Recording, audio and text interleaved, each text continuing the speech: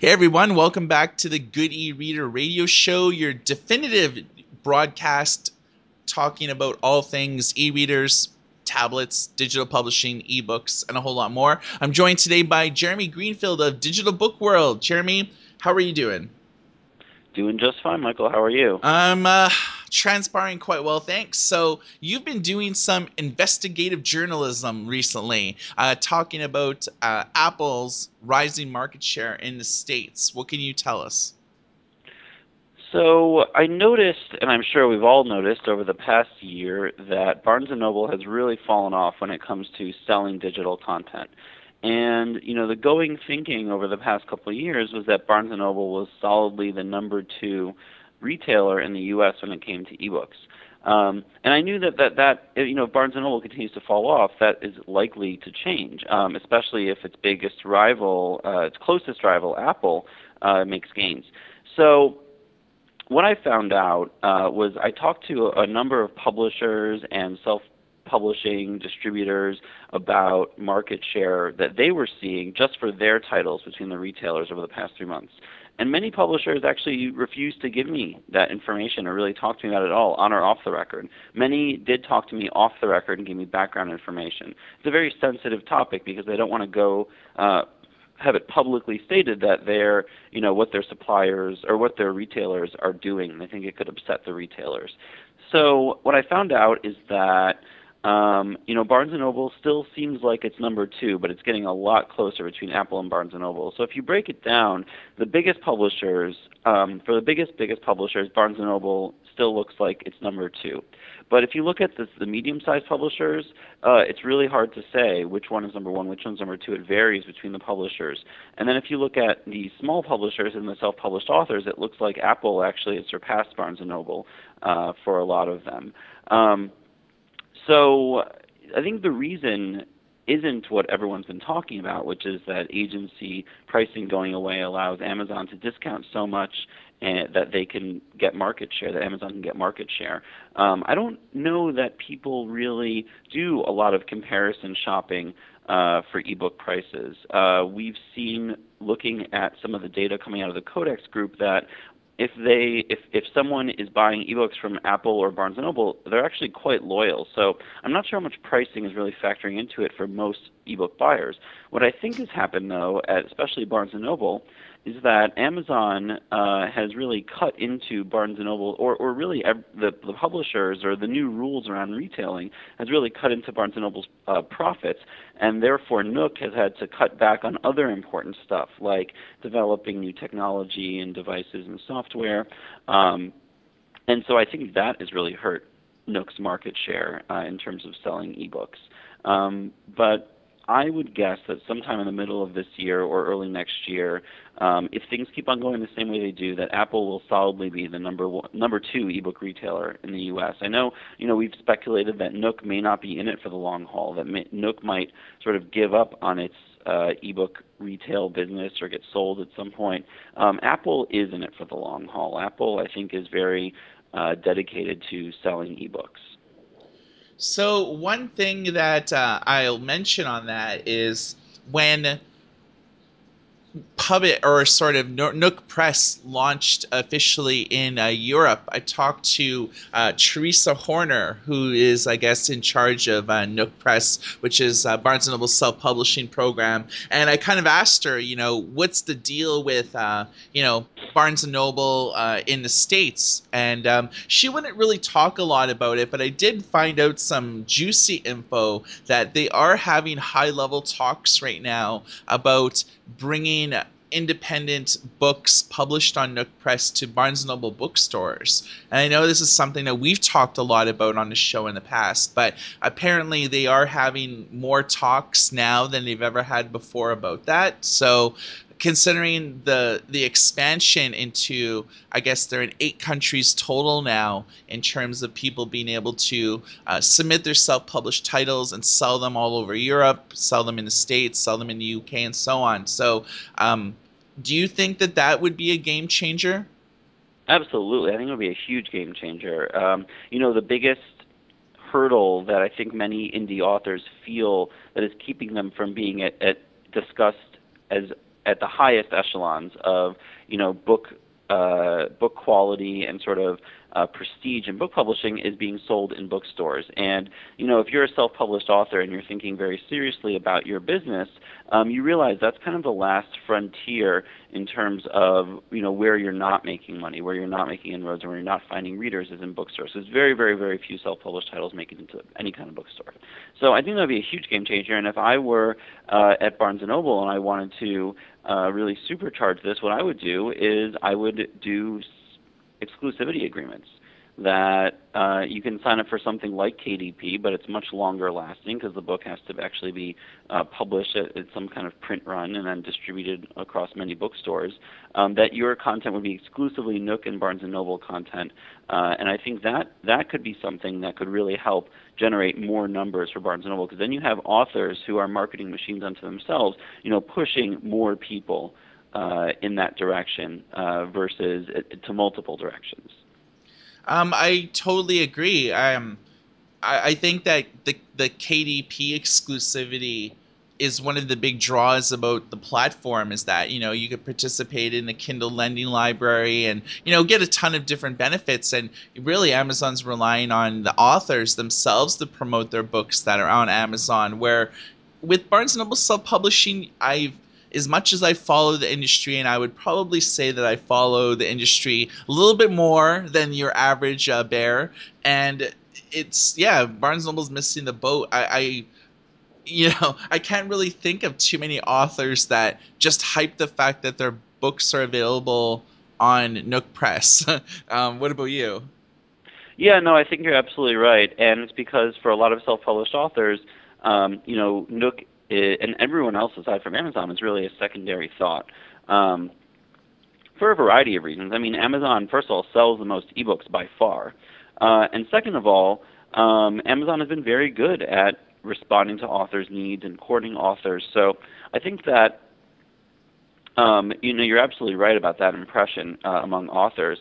The other thing is that if you are a publisher, a sort of established book publisher, you're thinking about everything that goes on around your book, print and e. But that may not be the case if you are a self-published author, because print is just a much, much smaller part of the mix. And if print's a much smaller part of the mix, Amazon isn't just your biggest retailer; it's your world. Whereas for the publishers, Amazon is their biggest trading partner for most publishers. But there are other considerations. Barnes and Noble is a really important trading partner because of the bookstores, and there are many other trading partners like say Walmart or supermarkets or craft stores that are really important for you also. So I think that adding print into the mix would be a massive game changer for Barnes and Noble. Okay, we've talked a little bit about the market in the United States right now. Let's jump to the Canadian market, which is my home turf. BookNet Canada recently released a new report that basically talked about the bookstore market, the print market in 2013. Apparently, the total market was down probably about 3.4% versus 2012, although some of the categories in 2013 leapt up significantly. Juvenile nonfiction increased, and biography and autobiography titles increased by a staggering 21%. Are you surprised? Not really. I don't know the details behind it. My guess is that this is, an issue of a couple of books really pushing the numbers. And when the markets get smaller, and Canada's book market isn't small by any means, but it's much smaller than the U.S. book market. Yeah. When the markets get smaller, one title can make such a huge difference. And you see this publisher to publisher. But you also see it, across the market as a whole. So I don't know what titles we're talking about, but assuming there were a couple of really big titles in those categories that did really well, in particular in metropolitan areas, it could be that is really the main thing that is driving the increase. Okay, so we've talked about Canada and the US. One of the huge markets, obviously by just the sheer amount of people living there, China. And DBW posted a report on the ebook strategy for publishers in China. What can you tell us about that? So China has almost 1.5 billion people, and almost half of them are internet users. The number of people in China using tablets and smartphones has eclipsed that in the U.S. That of the U.S. And the book market is $20 billion, which is roughly two-thirds of the U.S. book market. So we're talking about a very robust, and that's actually a higher proportion of gross domestic product than in the U.S. So we're talking about a very robust opportunity here. And the problem in China is that there are very, very, very few ebooks available widely in Chinese, and certainly much fewer in English. So it's really a publisher issue. We've talked about this on Digital Book World before, that what you really need for an ebook market to develop is you need the retailers, which is distribution. You need the actual titles, which is ebooks, and then you need the readers, the people who are going to buy them. If you have those three things, then you're going to have a market. So in China, the missing ingredient may just be the publishers, which I think means there's opportunity for publishers. Now, that doesn't mean that there isn't risk. There is definitely risk involved. It could be that the market doesn't develop the same way it does in the U.S. Look at the way the different reading markets around the world have developed. You would figure that France would be just a massive ebook reading market because of the technological capabilities of the society. But for other reasons, France hasn't developed as fast as the other ebook markets. Or, Spain is a very literary society in a lot of ways, but the Spanish don't read as many books as people in places like the UK or the US or India, which leads the world in this category. So there's a lot of risk there, but I think there's also a tremendous amount of opportunity. One thing I've learned about China from tracking it over the years is that homegrown companies stand to have a lot of success versus overseas companies moving into China. It took Amazon years of negotiation to get into China, and they're not really doing that well there. I know Overdrive has been making inroads to get Chinese libraries hooked up in digital distribution, but the same thing, it's like negotiations have been going on for about a year and a half, and it doesn't seem like they're any closer to getting a deal. So do you think with the Chinese market, it's homegrown companies that are going to make the biggest splash, or do you think it's companies that, established players like an Apple or an Amazon or a Kobo? Do you think that they have the best possibility of making inroads in that market? On the retail and distribution side, I agree with you. The homegrown companies have a big advantage, and I would be surprised if homegrown companies didn't win the day. On the publisher side, I think it's going to be a mix. I think you're going to see the big international publishers do well in China, and I think you're going to see surprises out there that some of the small and medium-sized publishers and self-published authors do well in China. The ebook distribution and retail game is a cutthroat game. It's not wide open. Really, Amazon, Apple, and Kobo worldwide have taken the lead on this. They're in the most countries. They have the most troops on the ground. They have the biggest advantage. And there are some homegrown companies that, test them here and there in the various markets. But what they're doing is they're creating a situation that for the publishers, it's wide open. It is very, very, very easy to have your books distributed through all of these platforms in all of these various countries. So I think that on the retail side, you're probably right that there's going to be a significant advantage for homegrown retailers for a variety of reasons. But on the distribution side, or on the publisher side, I think we're going to see some surprises, that you're going to see some publishers who you may not have expected do quite well there. All right, so let's talk a little bit about ebook bestsellers. A lot of people have their own curated list. DBW has their bestseller list, and you guys source it to, the Huffington Post and like a lot of other big companies. New York Times, they do their own bestseller list, and it's sourced out to a lot of publications. And you look at probably the largest reporting agency out there in terms of monitoring bestseller list and then pushing out all that info to all their affiliates is Nielsen Bookscan. And Nielsen pretty well gets all their information from traditional brick and mortar stores, but increasingly that they're getting their information from online companies, Amazon, Barnes and Noble, and so on. And when Bookscan puts together their reports, it's sourced out to major newspapers all over the world, including the Wall Street Journal, and it gets fed back to Amazon and Barnes and Noble and anybody that basically they take data from.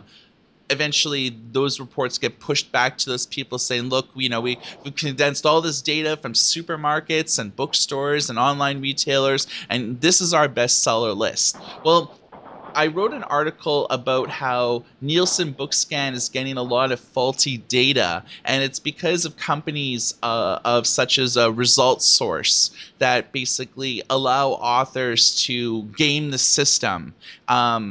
We have a report here from a pastor in Seattle that spent $200,000 to make his way on the basically almost every bestseller list.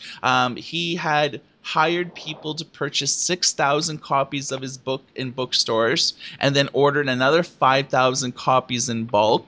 And this was dispersed amongst 1,000 different payment methods, so Nielsen Bookscan couldn't track all the purchases back to a single source. So my question to you, Jeremy, is that we've all heard about Result Source before, and a lot of companies that you can pay to write fake reviews for your books and things like that. So, do you think that Nielsen is getting faulty data due to authors artificially putting themselves on the bestseller list by paying companies like Result Source?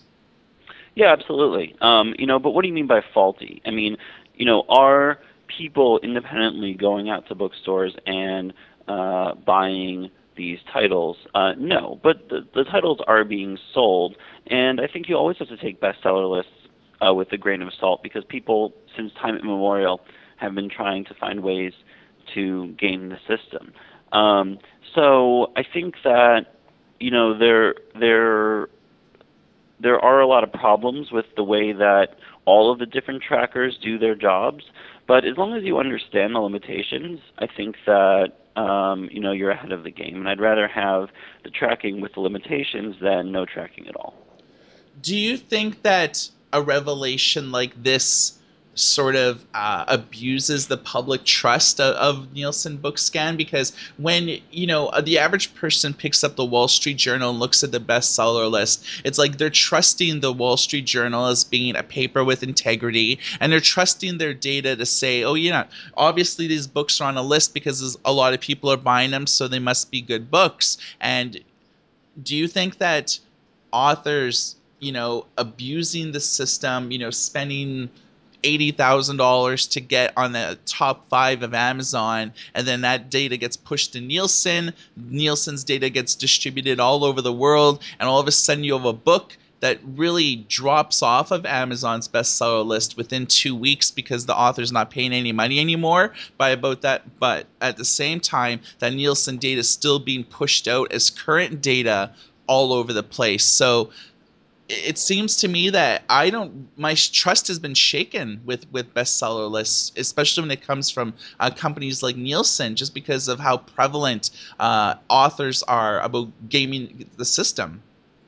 I understand what you're saying. At the same time, I think that as long as you know the limitations of the sources, then you should you know see it as the lesser of two evils.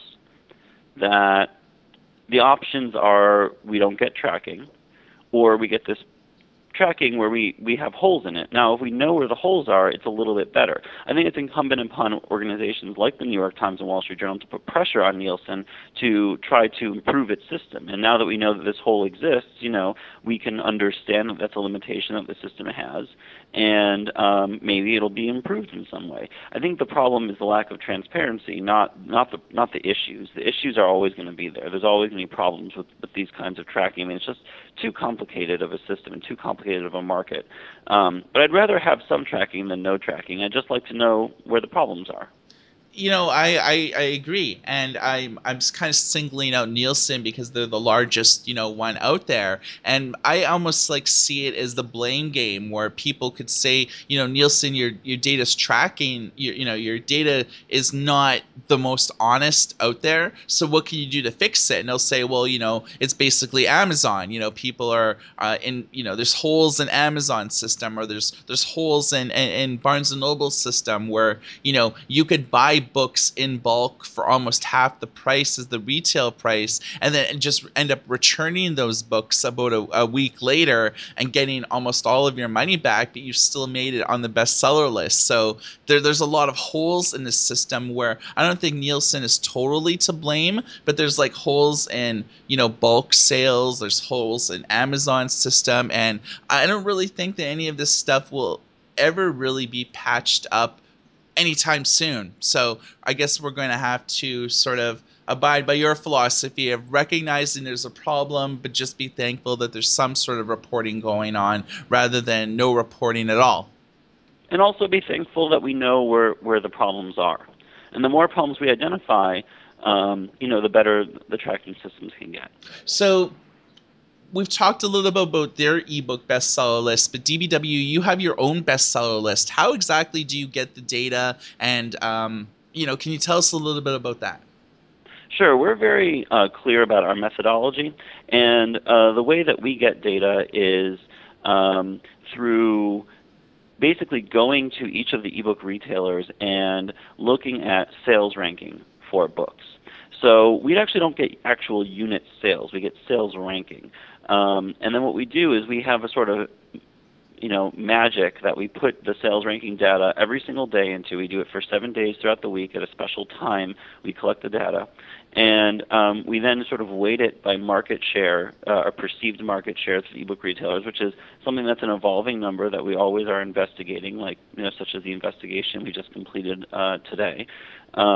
And it goes through this sort of like little machine, and out comes the bestseller list. And you can look at the methodology on our website. We post it very clearly, a link to it every single time we publish our bestseller list. Cool. I mean, I'm just interested because everyone sort of approaches their list differently, and I'm glad that you're sort of sourcing it yourself, as opposed to relying on third parties to provide that information for you. So, what types of things are new at DBW these days? Well, we are working on our final webcast on ebook production is tomorrow, and that series has gone really, really well. It's been extremely fascinating. We got way more attendees than we ever thought we would. Ebook production is a very, very hot topic right now, and it's something that really concerns everybody from the biggest publishers to the aspiring authors who want to publish books. We are working on something that I can't talk about right now, but is really exciting, planned for June. It's going to be an event, not a live event, not an in-person event, but a live online event. And I will talk about it on this webcast as soon as I can, but suffice it to say, it's going to be very exciting. Awesome. Well, I look forward to hearing about that, as well as probably our millions and millions of listeners out there in internet land. One thing I want to talk about before we wrap up the show for today is a report that Apple is considering launching iTunes for Android. Now, as everyone knows, there's iTunes for PC, for Mac. If you have like an iDevice, you can do business there. But probably one of the last ecosystems or operating systems that Apple is not involved in is Android. And we have a report that Apple is considering opening up iTunes and making a standalone Apple Radio app to release on Android as well. What do you think the likelihood of something like this happening is? I would put it at very high because Android is continuing to make inroads. Apple is not just a platform, but also a content sales company. And, that this is the kind of thing that you never would have really seen happen with Steve Jobs, because one of his beliefs was that Apple really needed to control the entire consumer experience to maintain its brand and to continue to give customers, the very, very best of whatever they were trying to give customers. Now, I think that with the Android platform, you might get some people saying, well, we can't really control exactly how this is going to be. It's going to be on a different device than what we're used to. It'll be on, a different, software than what we're used to. Who knows what the problems might be?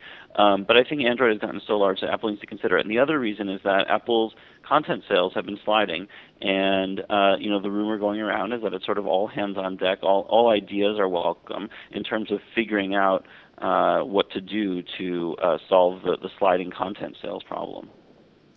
And I totally agree. I've heard murmurings, but I don't have the data to back it up. But Apple is fairly notorious for never giving data away, which, kind of falls in line with, how you were, going about looking for market share for Apple because, Amazon and Apple and Barnes and Noble and Kobo, they never release unit sales like at all. So if you want to get data, you have to go directly to the publishers. And in Apple's case, they never divulge data like this. So it's really hard to say if their revenue is sliding, exactly how much it's sliding. But Mm-hmm. it seems to be a problem enough that they are exploring these options. And like you said, I mean, Steve Jobs famously said that, you'll never get these sort of things on Android because he hates Android. And, he was basically at war with the operating system for like the longest time. But now that, he's not a part of this earthly realm anymore and there's new management in charge, the prospect of at least Apple Radio for Android, I think fairly solid. I don't think that that's a barrier at all. iTunes on Android, I mean, Google Google sort of, I could see Google approving it mainly because Google has approved about 1 million fart apps and about 1,000 or to about 10,000 light when you turn your phone into a flashlight, so flashlight Sure. apps. I see so many of those that just makes my head spin. So having an app like this, I think, would may be a selling point almost for Android, that you could get the Apple type services in a non-Apple phone. And so for all Mm-hmm. the people that have existing Android tablets and phones, which, I think Android as it stands is one of the most, if not the most popular OS out there by market share. So Apple would be increasing their footprint exponentially with this move. One other Apple note I wanted to talk about, and this is mainly applying to not just Apple, but everybody, about how ebook prices are set to increase in the UK by 2015. I guess as most people know in Europe, you pay lower VAT prices in the UK because Google and Amazon and Barnes and Noble and all these companies, they're based in Luxembourg, where the VAT is significantly less, anywhere between 3 and 15%. So if you buy a book from Amazon while living in the UK, you're paying less VAT because the companies are based in Luxembourg. But apparently, the UK government in 2015 is closing that tax loophole, and they're making it so you're paying the VAT depending on the originating country in which the customer is buying the content from. So whether you're buying an app from Apple or an audiobook from Audible or an ebook from Amazon and you live in the UK, you're not going to be paying reduced VAT rates anymore, but instead you're going to be paying the UK VAT rates because you're living in the UK and purchasing from Amazon. Do you think that this is going to dramatically increase the prices of basically just digital content in general? I do think that this is going to have a price increase effect in the UK and in the rest of Europe. This is something that's been long discussed. That this Luxembourg, digital content retail, basically loophole, was going to have to be closed, and I think that people who are buying ebooks in the UK are going to notice a slight price increase, and it's really up to the retailers how to handle this. Probably Amazon will try to soften the blow to some degree, but I do think that we're going to see increases. Yeah, I mean, and the UK is obviously one of the biggest markets in the world, so they do have high taxes on digital content. Do you think that once the Luxembourg tax loophole is closed, do you think that there'll be like a public outcry or a public debate or even a government debate on what is why is that on digital content so much higher versus like tangible content? Like there's a huge price gulf between the VAT on a physical book and a VAT on a digital book. And I think that do you think that that will sort of that fact will engage like a public opinion or the issue will be talked about a little bit more now? Yeah, I think, and I think eventually it's going to change. I mean, I think that a lot of the policies that have determined that are sort of protectionist policies for physical stores, and as you know, online retail is increasingly seen as something that people in these countries want to embrace, and a change in the way business is done. That there will be, at the very least, a discussion. And I do think eventually it will change. All right, guys. So you've been listening to the Giddy Reader Radio Show. Currently, we are giving away a Firefox phone by ZTE, the ZTE Open. You can check out our YouTube channel at youtube.com/GoodyReader. Contest is open for about another week or so, and all you have to do is like the video, subscribe to our YouTube channel, and simply drop a comment on the contest. We run contests every single week. We give away e-readers, tablets, accessories, phones, and a whole lot more. So you could check that out. And you've been listening to the Goody Reader Radio Show with Michael and Jeremy. Everybody take care.